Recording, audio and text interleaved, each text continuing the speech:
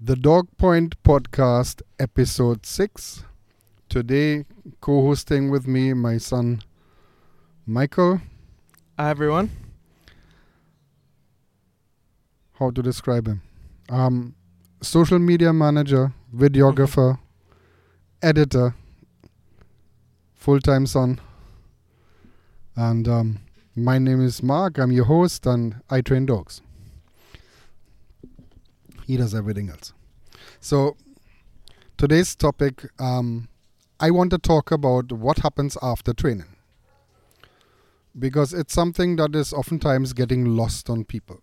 So, when you train a dog, it requires that the owner, after the training session, practices what was taught. Right. And it doesn't end when the dog is trained. So even if I'm as the trainer, if I'm finished with the dog, so the dog has all the obedience and everything the client asks for, the dog is doing, that doesn't mean it's over. And people seem to be under the impression that, okay, the dog is trained, so I don't have to do anything anymore, and the dog will just listen for the next 12 years, right? And it doesn't work like that. Okay, so you have to keep it up. There is a lot of dogs that were doing great, that a few years later do terrible because what they learned was not practiced. Okay? And it's unnecessary.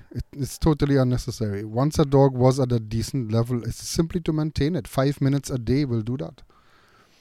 You know, if you practice 5 minutes a day, once or twice a day, your dog will always stay sharp and quick and, respond properly and remain non-reactive if he was reactive at some point. And so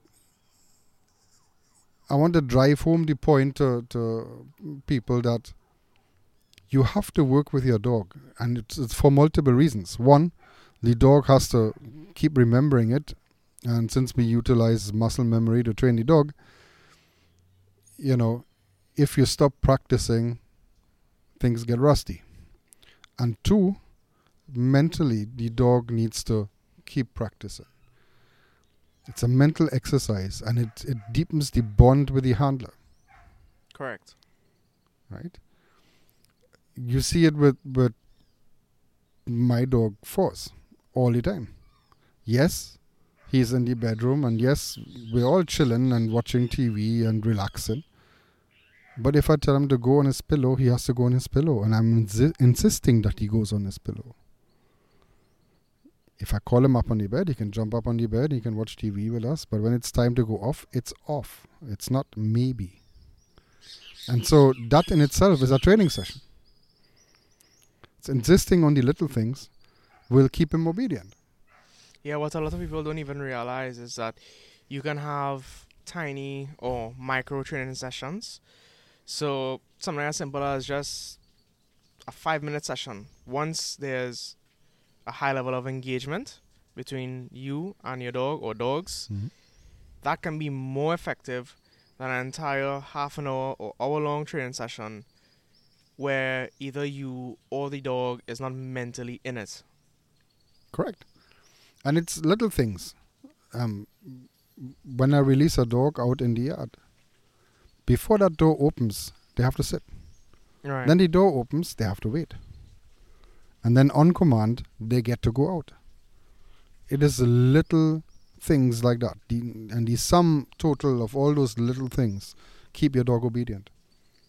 Even in other commands that you may not have used in your daily routine. Right. But if the dog is accustomed to look at you for guidance and, okay, what do you want me to do next? If I tell the dog free or yes and release the dog, then they can move on their own and pretty much do what they want. Run around in the yard, have zoomies, pee. Yeah, Elena loves zoomies. Oh, yeah. Force too. Yeah, Elena. Force does 2 laps around the house at blinding speed for a dog his size. Which is part of the reason why he's injured. Was injured. Yeah, it was Knock on raining. It was raining and the yard, the grass that we're on right now, was extremely soggy, and he didn't get his foot out of the mud, his rear leg out of the mud in time, and there was a garbage truck. And Foster's pretty young at that point in time, and him being him, and being a juvenile ignoramus, he rushed after the garbage truck or the dump truck, and we actually didn't even know anything was wrong with him, or that was the source of the injury until later on, because he naturally has a high pain tolerance or threshold. So it was only after when we took him to the vet. Yeah, And he was favoring one leg a little bit. yeah, And at first I thought, well, maybe he sprained something. And then got him checked out, and it turns out he injured his ACL. So he had an operation subsequent to that and had his recovery period, and he's slowly re-entering training. And right now he's back to doing zoomies. yeah, happily. So yeah, he's fine. And it's not that anything swells afterwards, or he slows down after, or he's limping after the zoomies when the adrenaline subsides. He's fine now. Right? He's running around, he's doing everything, and he's doing it happily. So I'm glad for that. So he can resume his training a little more intensely now. And we have some catching up to do, because next year we want to do a BH with him. And maybe some other working titles. So we have to put the pedal to the metal. Yeah. And start working more intensely with him now. And I also want to do a BH with Elena. So we have our work cut out for us. And Elena definitely has the insane energy to do that. Oh yeah, she has drive for 2 dogs. She's a Malinois and a Rottweiler body. So I just wanted to mention this so that dog owners, after they get their dog trained, understand that it doesn't end there. Yeah, it's a continuous process, lifelong. Lifelong, right? Always practice with your dog. Right? We will touch other subjects as well today. We have a bit of a unusual podcast today because we were starting a lot earlier, but due to a technical glitch, we end up under the lights. So it's going to be a little unusual, and we live in a tropical climate. So if you see the one or the other bug flying through the lights, forgive us. This is just the climate we live in. Yeah. But what we didn't want to do is not do the podcast. Yeah, definitely. Okay. So, one other subject. I saw a video on another trainer's page. And it's a child holding the head of a dog and squeezing the daylight out of the cheeks. Like really grabbing. And the child is crying. The child is upset with something. And it's grabbing the dog. And that parent had nothing better to do than to film it with the phone. That dog's mouth is as close to the little toddler's face as this microphone is to mine. Yeah. A lot of people these days, they just love to post everything that they think is cute online to get the social media attention, even if it means endangering their child. And we actually previously spoke about this on episode 5 of the Dog Point podcast. And the way, if you see it, the way this child is holding this dog's head, right? And you could see the dog is really uncomfortable. One bite, and that child no longer has a face. Yeah. Or could just die. And the parent is there with a phone, filming. I mean, I'm trying to wrap my head around that level of stupidity that is taking place there. You know, it is inconceivable. Why would you not, remove that child from that situation immediately? Drop the phone and grab your child. Remove your child from the dog. put your arm in between. Better the dog bites your arm than the child's face. Yeah, unfortunately, it's a problem globally. And it's all for a few likes and a viral video. Come on, man. This is crazy. This is absolutely crazy. People putting their children in danger over a video. Yeah. I'm sorry. I guess it's an age thing. With every year that I age, my tolerance level for stupidity drops. Right. That is just nuts. No, but even when I'm on social media and I see things like this, it frustrates me, and I see that and I go, oh no, or I'm almost cringing because I'm expecting something bad to happen, because I can see the dog's body language in the video. I can see dog tensing up. I can see dog kind of, side-eyeing. I can see it's hard to describe, but besides body language, you can almost see it in the eyes itself. And people are often completely oblivious to dogs' body language. And that is actually one of the most important things to know when having dogs, when being around dogs, when training dogs, because dogs cannot speak like us. So we have to read what they are thinking and what they are going to do based mostly on body language. And that is something that I teach each and every one of my clients. Yeah, because it's how essential to read their dog. Because you need that going forward in life. You need to see, especially if you have a dog that's a little reactive or fearful. Right. Right? You need to know when the dog is nearing threshold. So that you know what to expect. So that you know, okay, I have to stop this before something happens. And on top of that, each breed and each dog within a breed has different thresholds, whether it's just tolerance for a bit of stupid actions or pain threshold. Because it's an individual thing, right? Each individual dog is different. It's not even that you can generalize, okay, this breed is this and this breed is that. Because I have seen breeds that generally have a high threshold of pain, for instance. I have seen Rottweilers that are wimps. Yeah. Right? That the slightest thing they cry for. And, sometimes it's accompanied with a little dose of fear. Okay. It's not just the pain. Right. And there's other dogs that, put away things and look at you straight, and it's like, okay, that's it. There are some dogs at the vet getting a vaccination, and they stand there like, we done?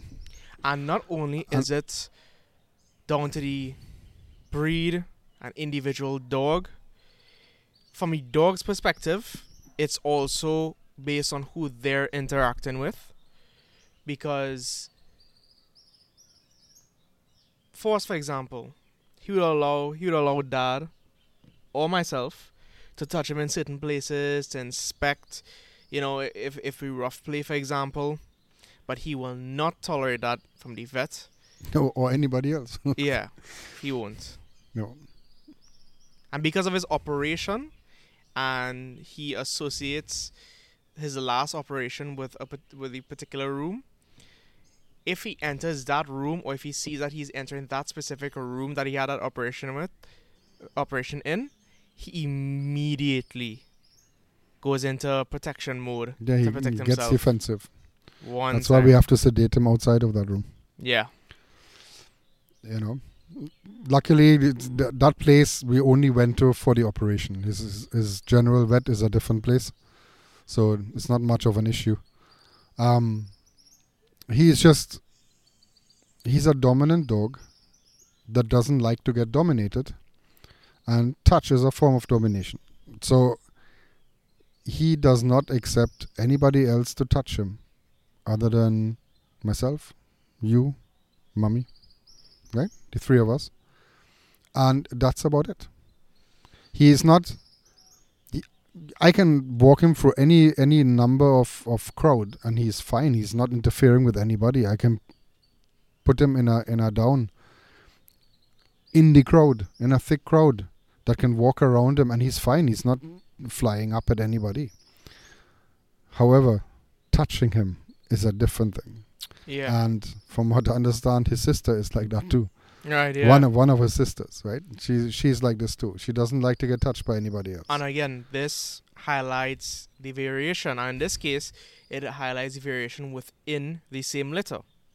Yeah. And then there's, I don't want to say it's a stark contrast, but another example of this difference within the same litter is Frank.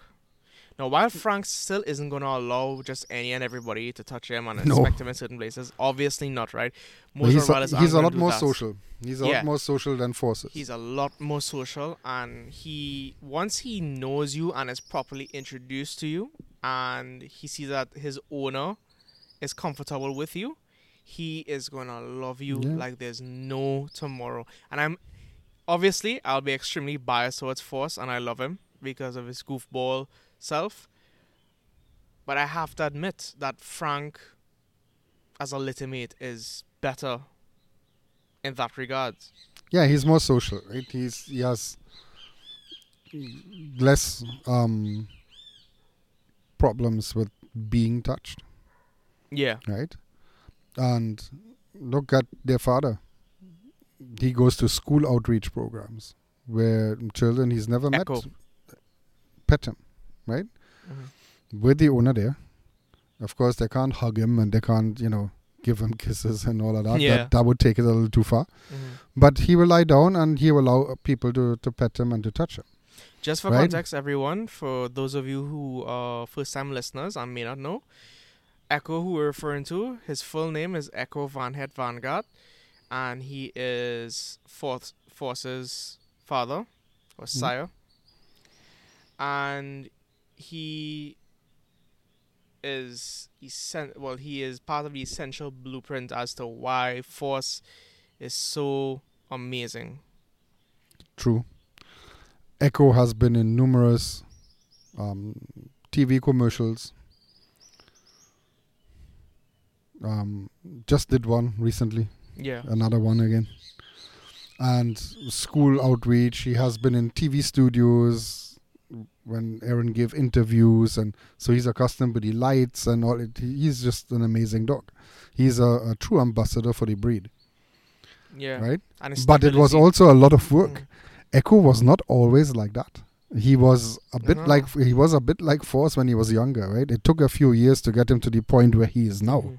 It was a lot of work. Aaron did countless hours of training and socializing with this dog, right? Something that Force still has ahead of him. So I still have to do a lot of work with him, and with operation and prior to that, lockdowns and all that, we didn't get to do that yet. So he's still a work in progress. So we will do all of that with him, as well as Elena is super social. Elena, you can take her anywhere and she's quite happy. She's not quite, letting everybody touch her.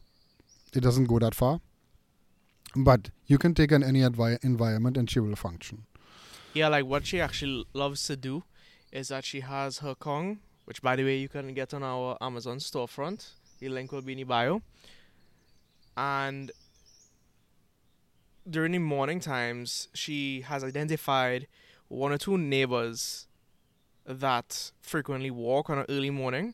So when she's outside, she will actually toss or launch the Kong over the gate for them to throw it back in.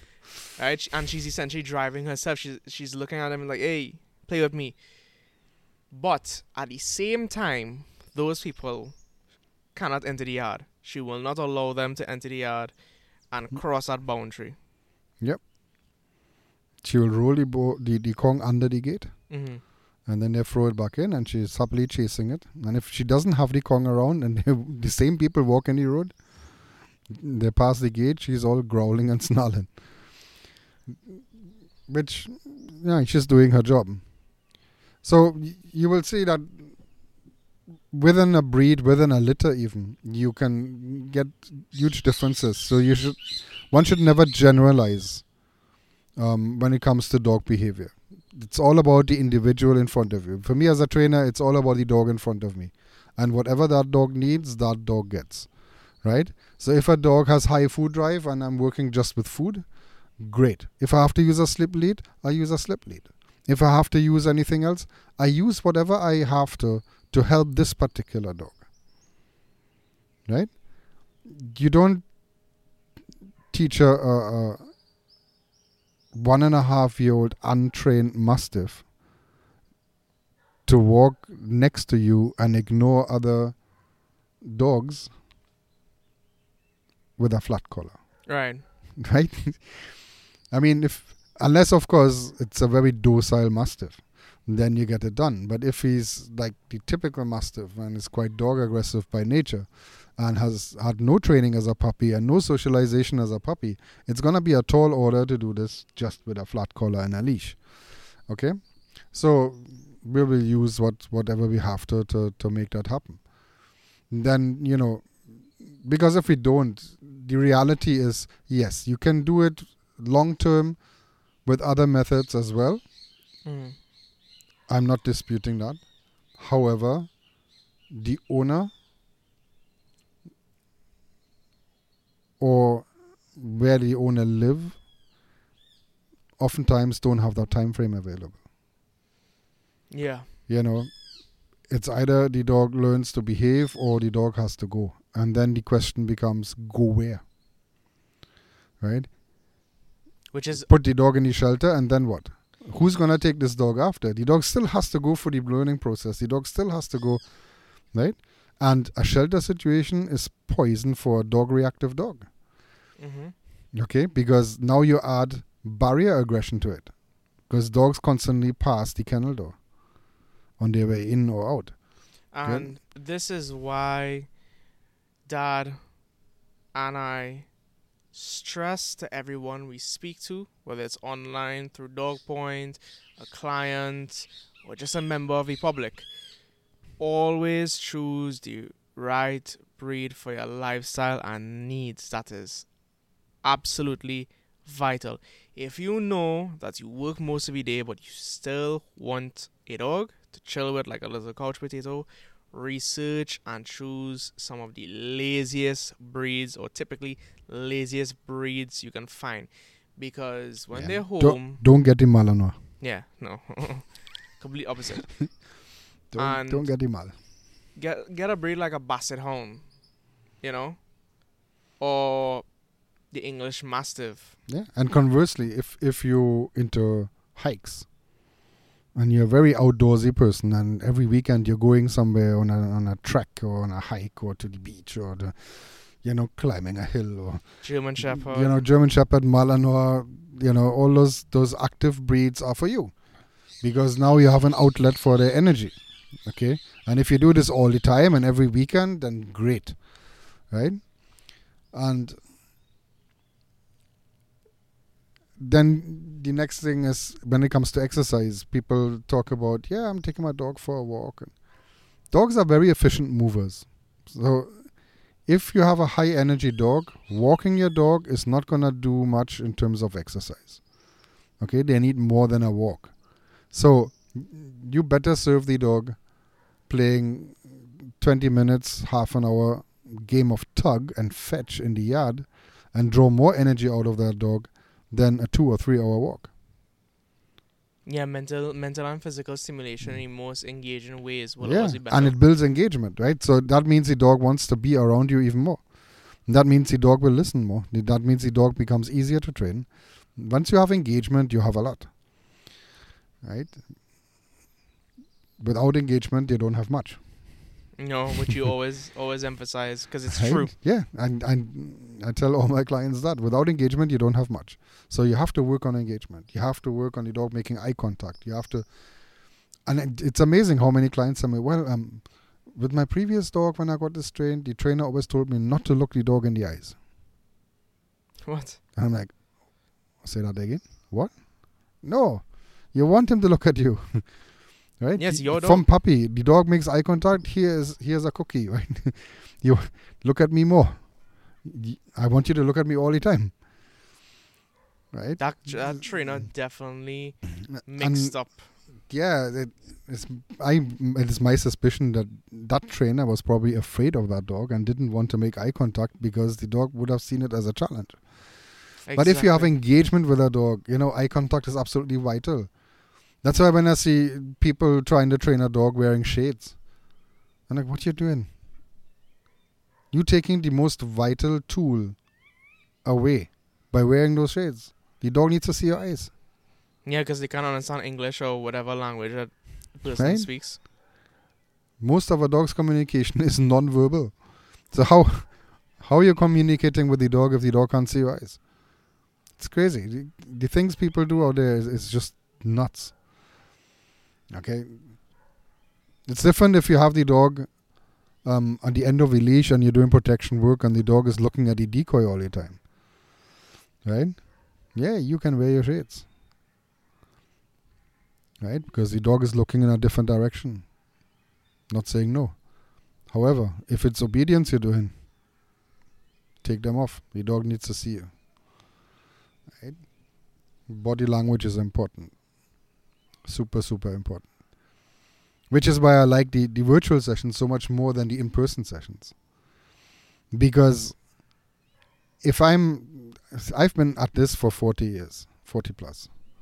So lots of dogs. It's hundreds of dogs, thousands of dogs. Over 3,200 clients. And if I go and train those dogs, I need them to respond. I need them to have engagement. I need them to have you build a relationship with the dog. There are some customers' dog that are as close to me as my own dogs.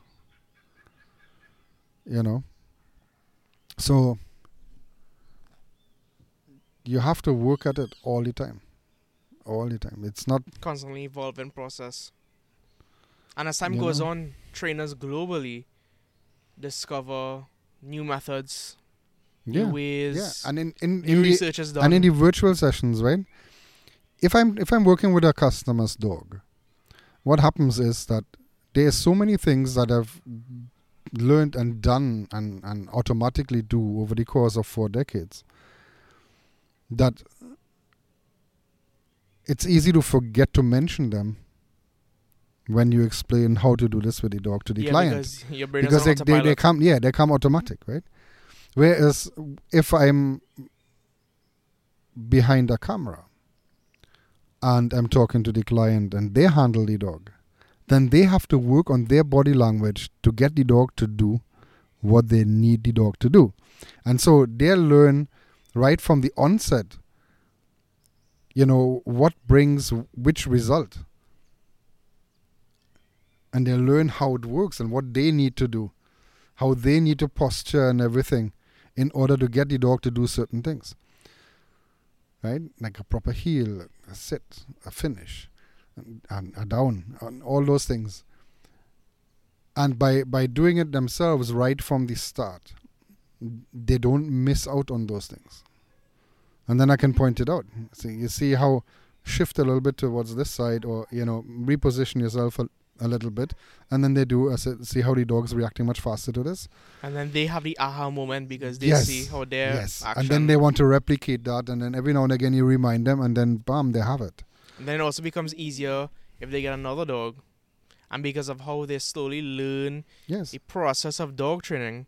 When you explain something, because of how they have learned from the start, all this background knowledge, and have seen it with their own eyes, when you explain, it's like, okay, that makes sense. They don't have to they don't have to think in their brain, okay, I don't really understand, but I'll just do it because he's a dog trainer, so I'll do it because, Yeah.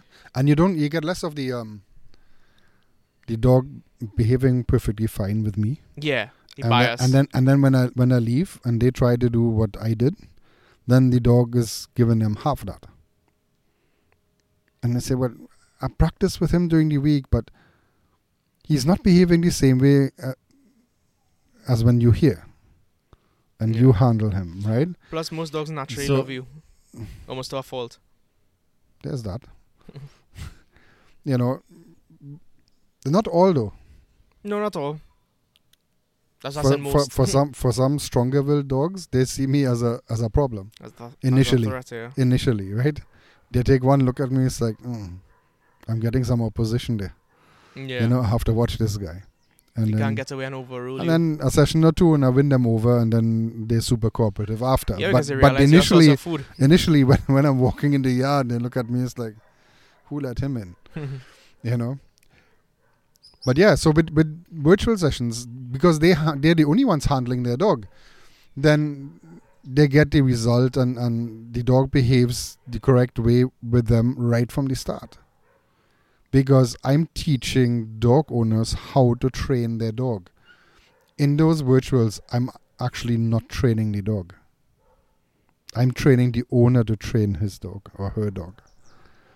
Whereas if I'm in an in-person session and I'm holding the leash, then I'm training the dog. Right. Well, for the Right? most part. For the most part, yeah. yeah. I hand over the leash and have them do it and practice, so forth. Yeah. But I have noticed that in the virtuals, that aha moment and that progress in the owner is faster. Yeah, definitely. They make progress than in faster, the in-person, right? And that is a great thing. That is an absolutely great thing. Because then my influence is also not there over the dog. Right. Okay? It's a more pure version of it. So it's more effective. Hard to explain for me, right? I think I could. English is not my first language, so it is a more pure way of handling the dog. My influence is not there at all. I would say it's other than teaching the owner. I would say it's more effective because at the end of the day, the client is the one that needs to interact with this dog every day. Yes. The client is the person this dog is going to see, and the client is the person that this dog has to listen to. So if the dog is basically trained via by the client, you get from everything. the very start, they get everything. The dog is going to know, okay, I have to do this and this and this for this person. They can't think in English, but you guys get what we mean. Yeah, but if I want to get my food, this is what I have to do. Yeah, exactly. If I want to go for a walk, this is how I have to behave. You know, if I want to be in the house and hang out with my owners, this is how I have to behave. If I want to be spoiled occasionally. Yes. If I want to get the extra treats and the extra hugs and the extra pets and all that and get a little spoiled, then this is how I have to behave in order to get it. If I want to go out for a walk, here is where I have to sit with the door wide open, and I can't just run out. Okay? I can't just bark at every stranger that, they let in the house. Yeah, excessive barking. I can't just bark my head off because the neighbor comes home. Right? Neighbor comes home every day. There's no reason to bark for that. Okay? All those little things. And it's to point them out to the owners and at first, when people hear, virtual sessions, so they're a little skeptical, of course, because it's a new thing and it started with COVID and people are like, how is he going to train my dog remotely? I'm not. You are training your dog and I'm going to show you how. And I can demonstrate what I need you to do with one of my dogs so that people can get a visual on that. And then just repeat it.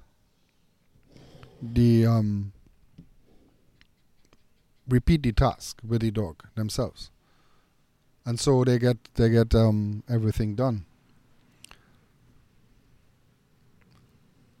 So I love virtuals for that.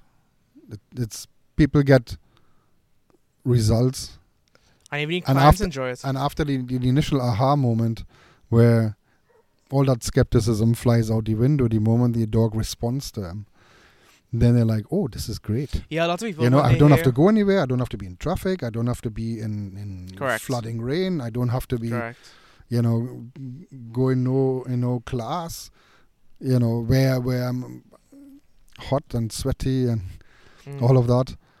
I can do this from the comfort of my home and get results with my dog. Yeah, and a lot of people are skeptical at first because they think to themselves, how how can this possibly be done virtually? How can you train? What do you mean that you can train a dog virtually? But it's possible, and clients have signed up, and clients have had results. And as you've said, it's almost faster than in person because Yes, they it do is. everything and they Yes. build the bond and they build the engagement Yes. with the dog. Because the first thing we do in those virtuals is build engagement. Whether they have some engagement already or not, we're working on engagement first. Yeah, and even To Larry make Crone, sure that they have it. Larry Crone also said that he makes rapid progress with his phone consults with his virtual clients Yeah. because he shares some of his similar views in that owners are the handlers and they do everything one time, Yes. and he's just in the background instructing and fine tuning based on their feedback and their video submissions. Yes. And it works great. It works great. I love it. I absolutely love it. And it can be done from anywhere in the Anywhere in the world. Anywhere in the world. You can could make be any anywhere in the country. world and, can get your dog trained. So if you're listening and would like to sign up for virtual sessions, you can go to dogpoint.pet and you can actually book a free consultation. Yeah. It's a free 15-minute consultation, and then if you like it, you can book the full 1-hour consultation for only 65 years. Great deal. And yeah, get your dog trained. Don't spend another day just, wondering why Fido is not listening. And a lot of people who got dogs or puppies during the pandemic are finding this out the hard way. A lot of people have been calling, and nothing is wrong with anybody calling. I just mean that a lot of people now have the same problem because of the pandemic. There are lots of dogs with separation anxiety, with behavioral issues. Tons of bad behavior due to lack of training, lack of socialization, and anxiety on the whole. Because people were home, there was constant contact, and then it's also a lack of sleep, right? Because people were trapped in their homes during the lockdowns and then got the puppy and then want to play with the puppy all the time. And so the puppy doesn't get the 18 to 20 hours sleep it needs a day. Yeah, puppies need a lot of sleep to grow, just like babies. And so they turn into nervous and edgy dogs that are anxious. And then when the owner then goes back to work, then it's less, oh my God, where you going? You're supposed to be home. And then chaos ensues. And when they come back, the whole apartment is destroyed and everywhere is pee and poop and torn up couch pillows. And it's also a bit of a too much freedom too soon scenario, right? Yeah.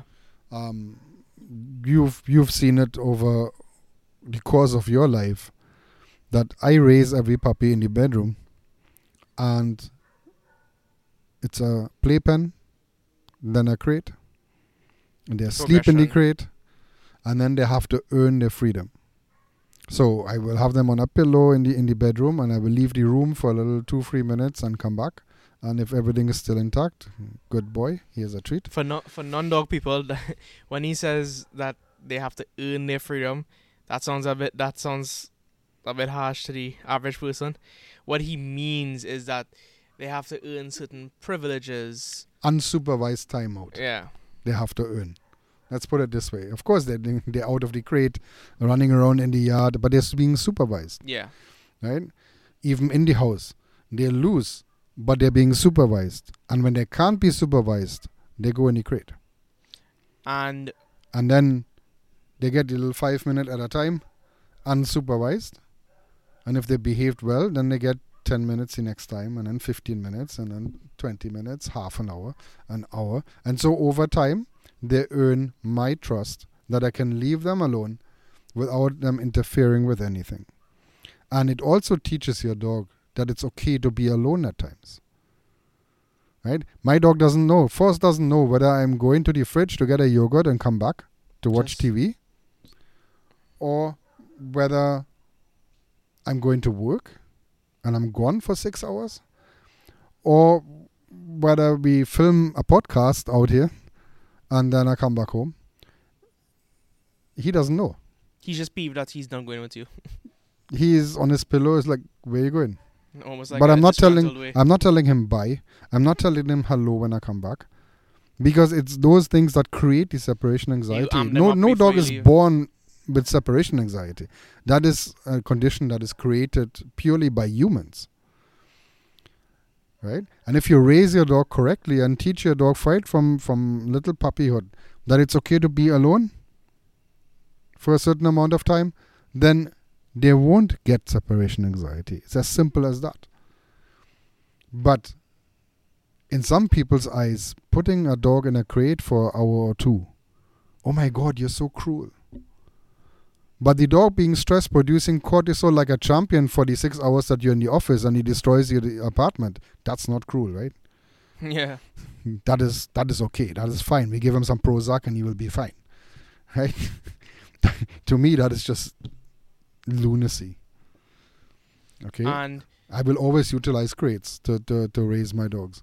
It has worked for decades. I don't see why all of a sudden, some Karen can tell me how that is so wrong.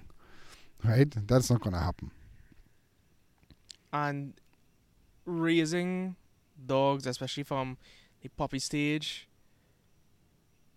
I don't want to fully compare them to humans because you can't do that because you'll make a lot of mistakes They're that way. not humans. But one aspect that they do share is that you have to ensure that they have a healthy, proper development as a puppies, because just like with humans, that will,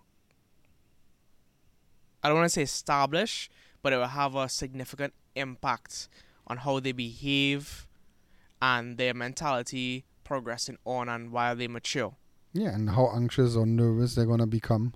Not because they're genetically like this, but because the owner made them that way. Yeah. Right? And a lot of those things can be easily avoided just simply by doing the right thing. An example of that would be like trauma. So a lot of times parents let their child play with the dog and lift the puppy up, and then the child, whether intentionally, for whatever sick reason or accidentally, you never know with children, drops the puppy. That is going to be traumatic for the puppy. A drop can be enough for a puppy to dislike children all his life. Yeah. It happens very easy. Okay? Happens very, very easy. That's why children and dogs should never be unsupervised, and children should be taught that dogs are not toys. It's not something you pick up from the toy box, play with it for an hour, and then discard it. It's not, no. Dogs are living beings, and the respect has to flow both ways. The dog has to learn not to run over the child or knock over the child and be respectful to the child. But the child also has to learn to be respectful to the dog and not pull on the ears, tails, grab the face and all those things. But we have talked about that at length in the previous podcast, yeah. Right. So I'm not going to stay too long on that topic. But raising a dog, with some common sense, really, that's all that's required. Some common sense, some guidance. We have so much free information out there on our pages alone. And we are not the only ones, obviously. No. There are so many other trainers, good trainers and world-renowned trainers that have endless videos that are free on their pages. Nobody really has any excuse to raise a psycho dog. Not really. And you also have a few minutes of Google can fix that. In training and raising your puppy into a dog, or whether you got it as a fairly mature dog, it's variable. So you have to gauge whether it's based on research, advice from your trainer, your own observations. You have to gauge how intelligent and how driven your dog is. How much guidance does your dog need? How easy does your dog learn? Because that plays a vital role in how you adjust your interactions and your training program for your dog or dogs. Because it doesn't make sense moving at the same pace and the same or with the same methods with, Of course, you with have a to highly adopt. intellectual dog. You have to adapt. There are some dogs that are highly intelligent and learn very quickly, and it's easy to teach them. And then there are some dogs where there's just nobody home. Yeah, school brain. Right? We always make the joke, you lift up one ear and you see the daylight shining through from the other side. Because some dogs are just not smart. You can get that. And that could be either... That could be in any breed, right? It's an individual dog. If a dog is poorly bred and, is bred from two stupid parents, chances of the puppy being bright are slim. Right?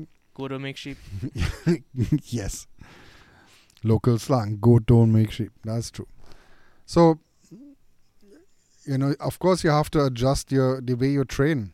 So if I have a super smart border collie or Malinois or even Rottweiler that I'm working with, I can move a lot faster and with a lot more intensity than when I have the proverbial rug. Yeah, right? those that breeds, only moves when you rattle the food bowl. Those breeds will definitely, you see, a lot of people underestimate is that those breeds will have you at your limits, in a sense that you always have to be on point. You always have to be ready mentally, because they are so intelligent that you cannot let them outpace you. Some dogs are master manipulators. Of course. Like them little Mm-hmm. Maltipoos. They have their owners wrapped around their little paw in no time flat. They know exactly how to Because they're manipulate. small, so people believe a small dog doesn't really need training, which is a big mistake. Right? And then the dog is very manipulative, and before you know it, he doesn't like this food, and he doesn't like that food, and he doesn't really eat this, and he doesn't really eat that. Really? Okay, we can fix that. But that is just the dog having learned that if I don't eat it, they give me something else. So I'm going to have them keep switching until I get something that I really like. And when I'm getting bored with that, I stop eating it again, and then they bring me everything under the sun again until I find something that I like, and then I eat that. And so the dog develops this habit of being a very picky eater and only wants the best.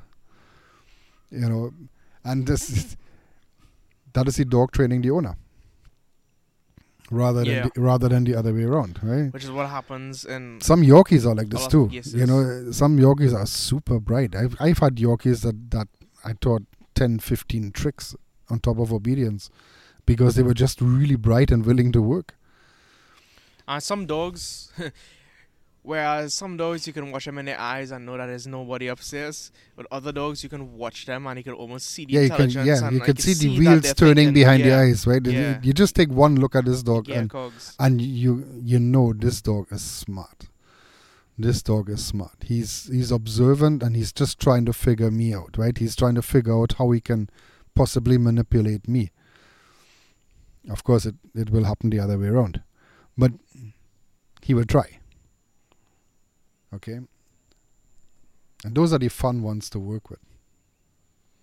I like working with smart dogs. Yeah, because it's always a challenge. Yes, and I love a challenge.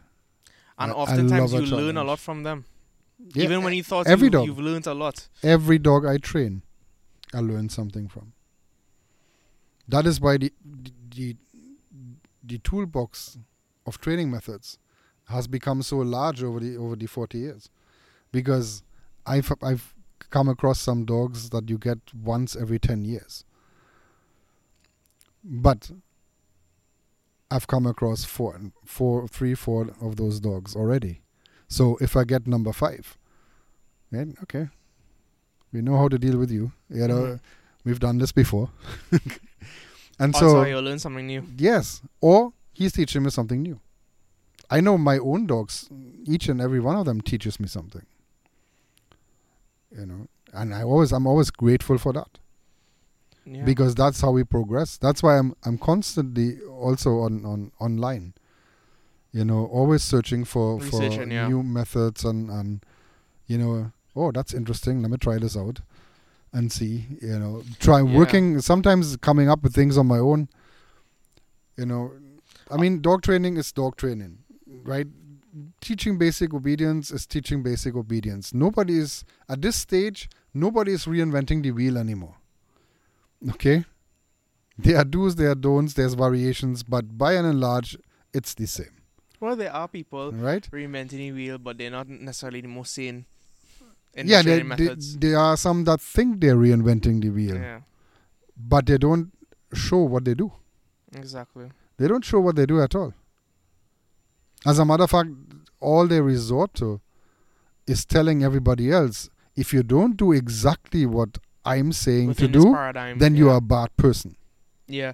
And right? And that is just stupid. I'm sorry. This is just stupid. And if you go on our social media, and because I see the comments all the time, there is bound to be some keyboard warrior that has their strong opinion and insists that you're wrong and that you can only do it this particular way. And you can cite, you can link, you can prove all of the research, all of the studies, the articles, and I don't anymore. Right? Because you can't win with them. Social media is a great tool, but it also has a great feature. Block. Swipe. Oh, yeah. Right? Swipe. Because those guys, they're not going to change their mind no matter how much you try to educate them, right? So, I no longer waste time on that. You believe what you want to believe, okay, great, right? You do you. I know what works. And I will continue to do what works. And I will continue to help dogs, and I will continue to help clients help their dogs. And I will continue to have dog owners where I go back to them or see them somewhere with their dog 8-9 years later. The dog instantly recognizes me and does everything that he has learned. The only time I might hear from them is okay, I got a new puppy and I want you to do the introduction to my existing dog, right? And then they get a short refresher with the new puppy, and then they take it from there because they've done it before. And it stuck with them so much because they have practiced with the previous dog for all those 8-9 years that they know exactly what to do with their next dog. Yeah. They don't need me anymore for that. And that is the whole idea, right? I don't want to just train dogs and get paid for it. Right, and not leave the owners better off. I want to train dog owners to the point where I teach them on their dog, and any dog they get after that, they don't really need me anymore. They know what to do. That is my goal. Because the more educated dog owners out there, the less dogs suffer. True. And the ratio of dogs owned to trainers in existence is so skewed. There's so much more dogs than trainers. We cannot train all these dogs. So the only way to help a large number of dogs is by spreading knowledge. Is by spreading knowledge and educating dog owners. And if with every dog that I train, I can educate the owner to the point where he can train every subsequent dog himself, then I've done my job. That is one less person to worry about, and whatever amount of dogs he will have, you don't have to worry about those dogs anymore. So next. And so you go down the road. The goal is that years from now there is a huge number of educated dog owners out there. Which, for those of you who don't know, is actually one of the founding objectives for Dog Point. It was to educate, not only for just showing videos of training dogs, but it's to educate everyone throughout the world, as much people as we can reach in as many forms as possible, whether it's the blogs on our website, dogpoint.pet, or on newsletter. Our newsletter, which, by the way, if you're interested, you can click the link in our bio or on our website and sign up for our newsletter. And then we have the Instagram page, the TikTok page, the Facebook page. And we're trying to reach people everywhere with free videos just to, learn something about your dog. Okay, if you need further help, if you need further advice, contact us. That's what we're here for.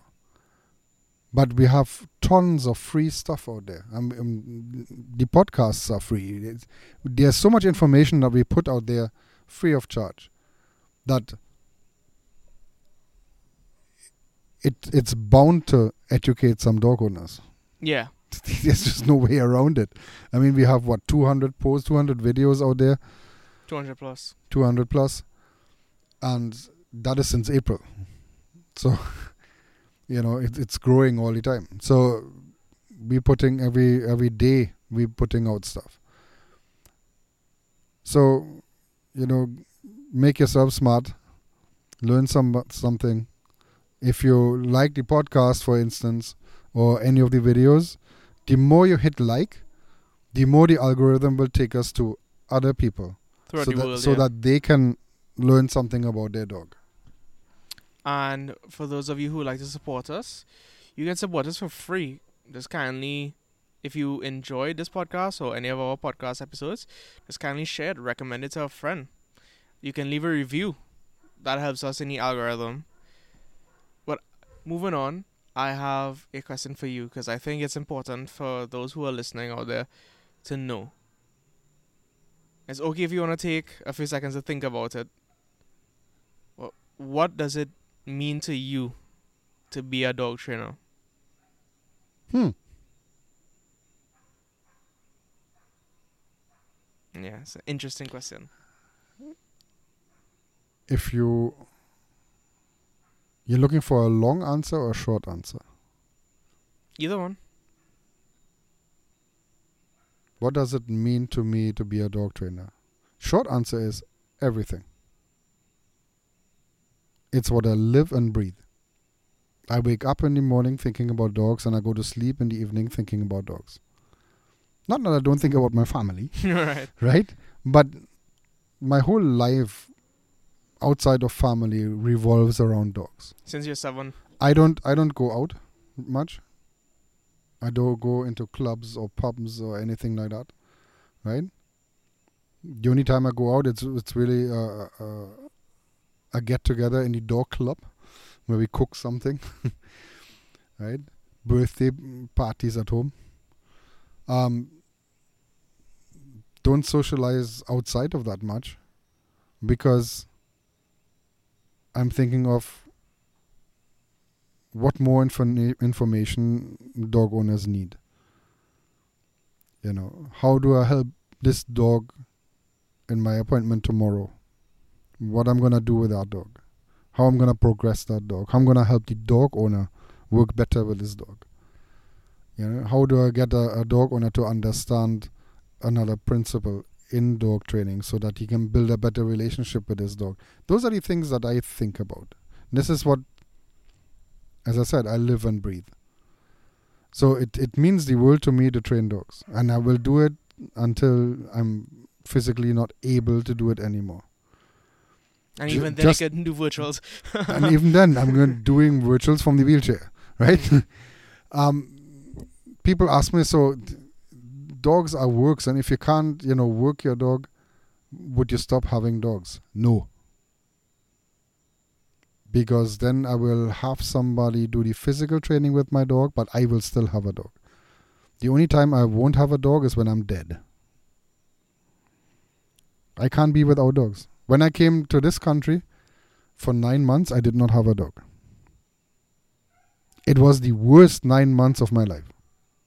It was the most miserable time because I did not have a dog to come home to until I rescued one. And that was Barkley. Right, I was not about to ask if it was Barkley. That was Barkley. That was a rescue Rottweiler. Right? For those of you who think he's... well, I shouldn't say for those of you, but there are people online that seem to think that he's a buy-only type of person. No, he has rescued dogs before. Yeah, and I had mixed dogs. I had rescue dogs. Right? I volunteer in the local shelter all the time. And it's about giving back. Dogs have taught me so much, so I'm trying to give back some of that by volunteering time at a shelter and see if I can make a dog more adoptable so that dog can find a good home. Not only just shelters, but sometimes I know some vets may call you in an emergency about a dog that they need an assessment on. Yeah. Somebody brought in a dog and they don't know how to handle the dog sometimes. And it's like, Or the dog may have attacked somebody and they need to know how yeah, psychologically sound how is do we this deal dog. with this Yeah. dog? How do we help this dog if we have to do something? If we have to give the dog a vaccine, but he wouldn't let us, how do we go about this? And And so you've forth. even trained staff and Yeah. had a lecture. I trained a safe handling course in the veterinary school. The train the trainer kind of course where the instructors were taught how to safely handle dogs so that they don't get bitten in the clinic. Right. How to teach a dog to like a muzzle, for instance. As part of it. Well, some dogs, I wouldn't say they like it, but they get taught how to be comfortable and okay and stress free. Yeah. Stress free. It started with one of Aaron's dogs, Chewy. Yeah. Used some food to get him accustomed to the muzzle. And then put on the muzzle and feed him through the muzzle. It was a basket muzzle. And then Aaron took him for a walk. So every time he was going to take him for a walk, he put on the muzzle. So that dog actually liked the muzzle. So Because it meant he's because it meant that he's going for a walk. So when association. Aaron pulled out the muzzle, the dog volunteered to stick the nose in it because, okay, come on, let's go. Yeah, because it's a positive, Yeah. a positive He association. he associated something positive Relationship, with yeah. wearing the muzzle. And so, you can teach a dog that it's not a bad thing. No dog really likes a muzzle, right? But those that need it, they should be muzzle trained. Also, there's the right type of muzzle to get. Yeah. I like basket muzzles because dogs can pant freely with it. They can drink water with it, right? Especially the Baskerville, also available on our Amazon storefront. I like the Baskerville muzzles. Of course, it depends on the type of dog, right? So, yeah, I believe that every dog should be muzzle trained because you never know if your dog gets injured. And you have to pick up this dog, and this dog is biting to try and get out of that pain or out of that situation. Yeah. People have to understand, okay, there might be times, it's not because I want to use it every day, but there might be a time where I have to put a muzzle on my dog. And if the dog is not accustomed to that and fights you, then it's going to be really difficult to get that muzzle on the dog. And Especially if you're a layperson and you're not accustomed to doing it. And we hear and see about these stories all the time by vets. All the time. Vets speak about it in length all the time, and oftentimes vets are frustrated because these people, of course, ultimately because they're passionate about dogs and other animals, they want to help the dog, but they can't because this dog is out of control. They can't get the muzzle on, and they also have to, especially I would say like the head vets, have to think about the safety of his staff, the liability. They're not needle cushions. They go to work in the morning to help dogs, not to get bitten. Exactly. It shouldn't be part of the job description that if you're working as a vet tech, you're supposed to take bite. No. And leading back to the example you gave with Aaron's dog, with Chewy, loving the basket muzzle or loving the relationship between the basket muzzle and going for a walk and a positive association and his reward, how he was rewarded for it.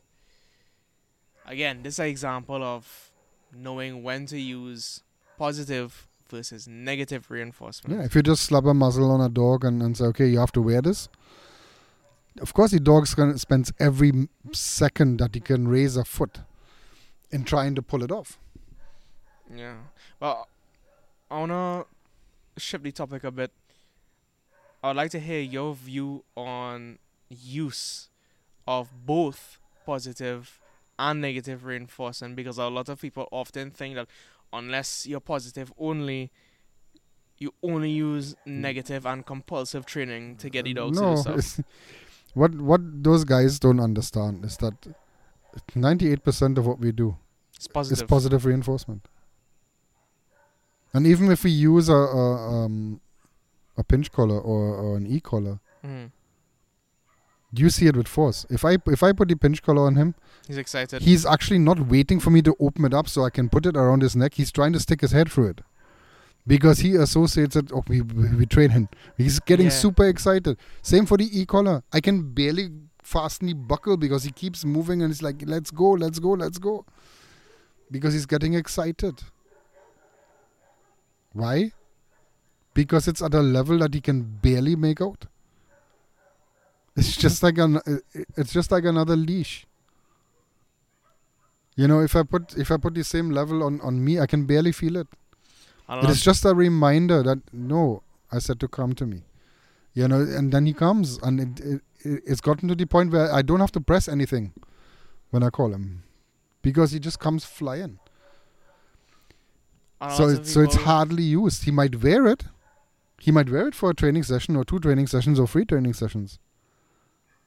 And it might get used once in 3 training sessions.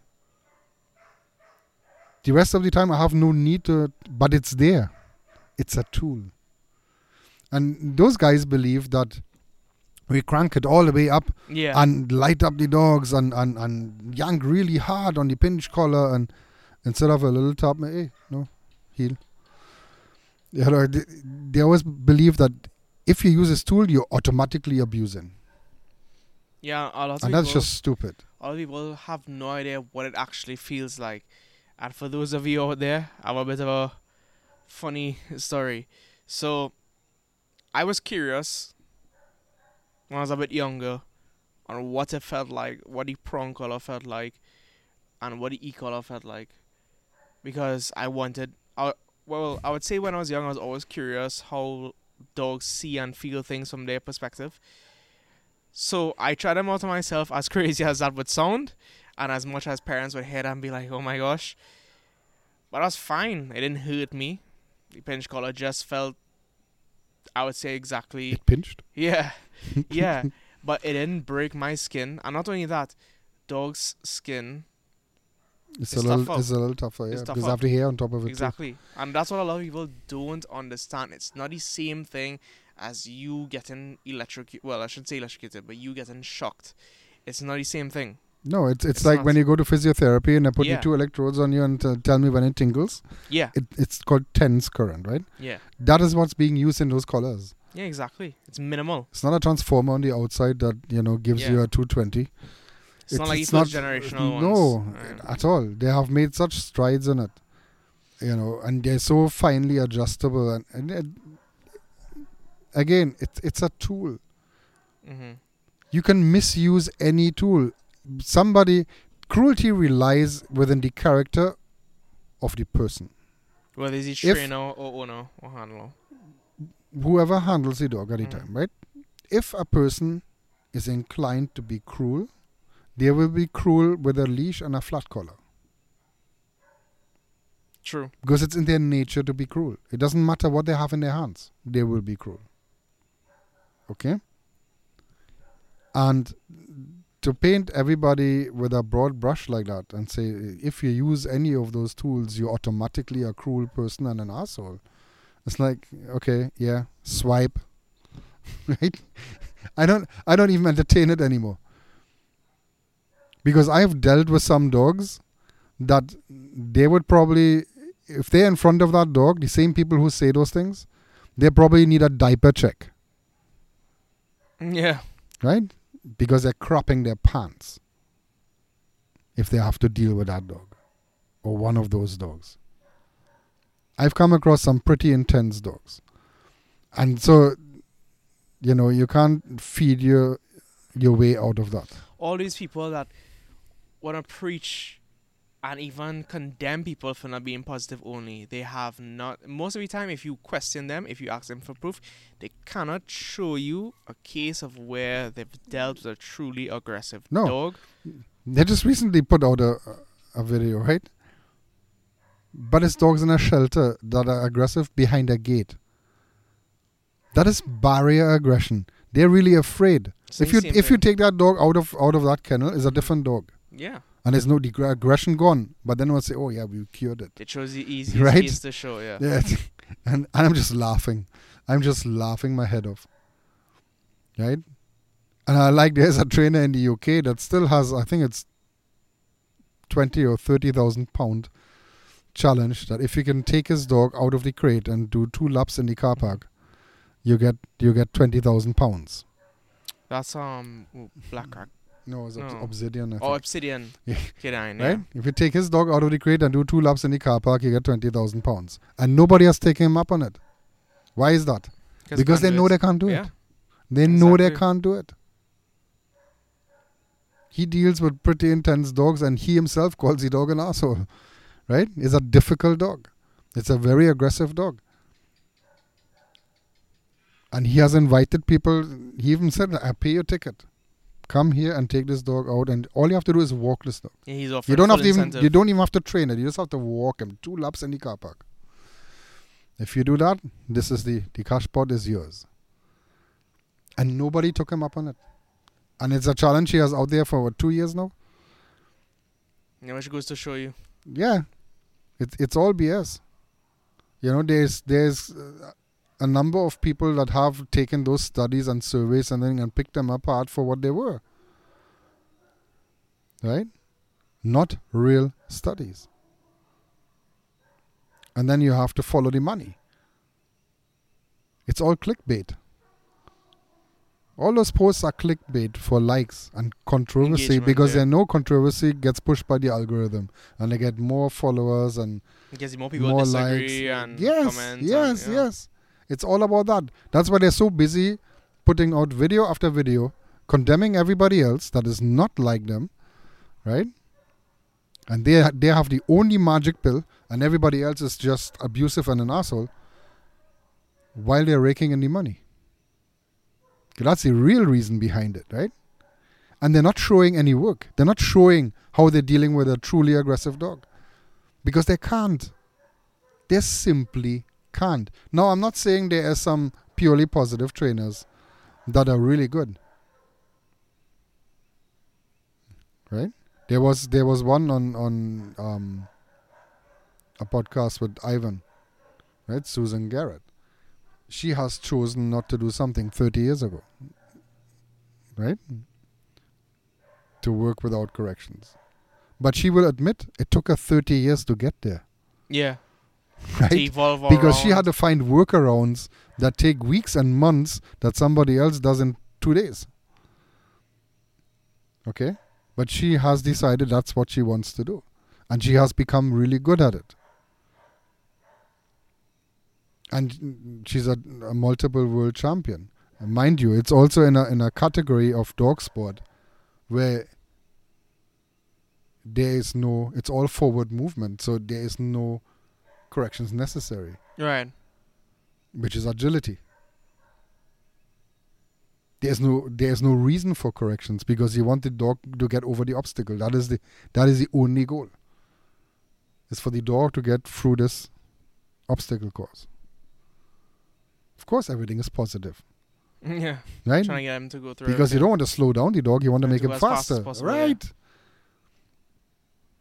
It's just it's more harness and you drive. Yeah, it would be different much more different if she would take a really dominant Rottweiler and trying to do Schutzhund with it, Totally different. right?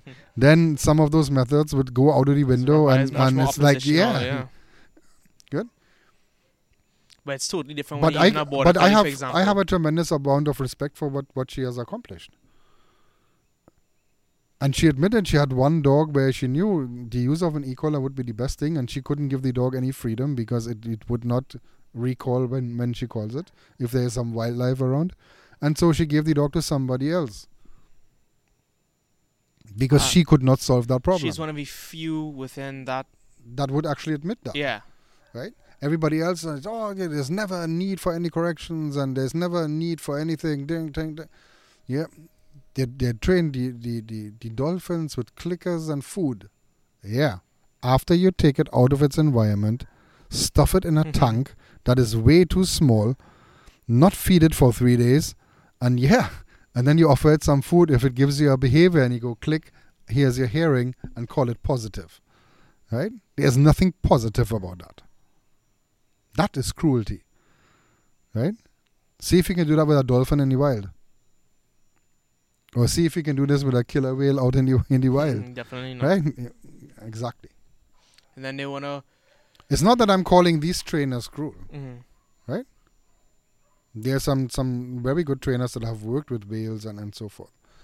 But the whole concept of it is not force-free. Right? Yeah, they're using food as a positive reinforcement to train those animals. But the fact that they're in a tank doesn't make it force-free. Exactly. Right? That in itself shows that it's not force-free. So, but I'm just, I like the swipe feature a lot. So every time they show up in my Hater, yeah. every time You always have they come in my feed, swipe. I'm no longer going down that rabbit hole because you can't talk to these people. They're not ready to talk. They're not ready to Not open-minded. at all. Or willing They're to learn. blindly regurgitating what somebody else said. Yeah, because they don't have their own opinion or can't form their own... No, they're just blindly following everything, and most of them are not even trainers. No, but they want to speak like if they're trainers. Yeah, A lot of them don't even own a dog. they just jump on a bandwagon and this is bad, right? Because somebody else says it's bad. Critical thinking switched off, and so I'm not. As I said, I'm not going down a rabbit hole anymore. I just swipe, block, right? I have enough work. And there's this new... I have enough work on my plate not to engage with that anymore. It's just it's too tedious. Then there's this new trend in the force-free community of using quote-unquote gentle leaders. Oh yeah, the not so gentle leaders. Yeah. And then people use the wrong size, and then it cuts the gum. And it yanks the whole head. Yeah. And then dog has to go to the chiropractor afterwards to get a realignment because the dog decided to go after the cut and shot forward, and his whole head was yanked around. Yeah, which is more dangerous than a simple collar. It's just all BS. It's just all BS. If you apply some common sense, 98-99% remains positive, and then there's the odd correction for something really bad, and we're just gonna move on. That's all. I was around when the first e-collars came out, clad in leather, right? I saw those. I felt that. That was different. Yeah, people want to compare that and there to was the no, modern... you couldn't adjust it either. It was just one strength, and that was Yeah. blast, right? That is different, but we have come so far away from that. So long ago. It's not just recent. They have evolved so quickly, and it's just people just use that argument to make money. It's just, that's all it is. That's all it is. It's even based on logic, follow it's if you just follow like if you follow the money. Yeah, that's all it is. 'Cause It's you about want views. advertising, Mm-hmm. to get advertisers, to get likes, to get followers, Sponsors. sponsor. That's all it is about. This is not about the dog. This is not about helping dogs. One of the main people, his dog is as neurotic as it was when it was a puppy, and it's 4 years old. And it's still terrified to go into any park where they have dogs and acts out aggressively and bites other dogs. So in 4 years, you couldn't fix that? What a lot In of 4 years, and the dog is hiding under a bench, and she feels more comfortable under the bed. No, the dog is hiding. The dog is hiding from other dogs because he's petrified, producing cortisol like a champion. And you call yourself force-free? The dog's stressed, no ass. But you call that force-free? Nah, that's BS. That is BS. That dog could be living the best life, not being afraid of every dog that runs around, and be a lot more social and not stressed, right? But he wouldn't let it happen. And so I can't talk to people like that. I'm sorry, I just can't. There's something in my brain that just doesn't take to that. And then what a lot of people 4 years. online... What a lot of people online forget, and it's often not their fault, it's just the way social media works, is that a lot of these trainers and pages, ultimately, it's a business. Of course. So the more controversial they are, the more likes and clicks, the more people will view and then view the ads, and the more they get paid. So they encourage rather than educating Yeah, and they being, want to gaslight everybody. and being honest. Yeah, And they have their trolls that support the page. of Their course. whole job, I almost say it's called and like, they're paid. yeah. And there's some people that are actually paid to do this, right? Mhm. To be as controversial as possible and Mhm. to on their thread Mhm. so that the page gets the views. Yeah. Okay, so it's just a spiral. At the end of the day, I don't have time for this. I have dogs in front of me that I have to deal with. And train, yeah. And I'm spending my energy on that. I'm no longer responding to this. I'm no longer engaging them. It's just a colossal waste of time. And I'm not putting any more money in their pocket True, I agree. by reading all that garbage. You know, and there will be in the future, there will be a lot more blogs flying out. Yeah. We've so been that trying so to that increase so that the it frequency so of that it blogs. doesn't show up in my feed anymore. Right? I'm just tired of it. It's too time consuming to even think about. Definitely. But I mean, we have to speak up. Of The course. rest of us, so that it's not So only we're one side heard. of the argument, so Yeah. that other opinions are being heard, right? And I'm also toying with the idea of becoming a member of the International Association of Professional. What is it? It's an international organization of dog professionals, and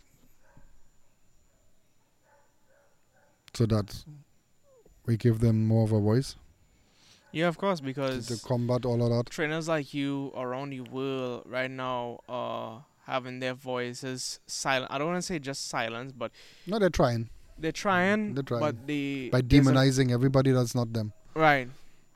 You know who tried that the last time? Who? Hitler. Oh. Right? Not an example. Yeah. Yeah. But it's true. And then these Demonize the other side, right? If you're propaganda. not with me, you're the enemy, right? Yeah. Good. That is what they're doing. That is what they're doing. And they believe that they invented this shit. Yeah. No. There has been people that did this before. Of course. And, you know,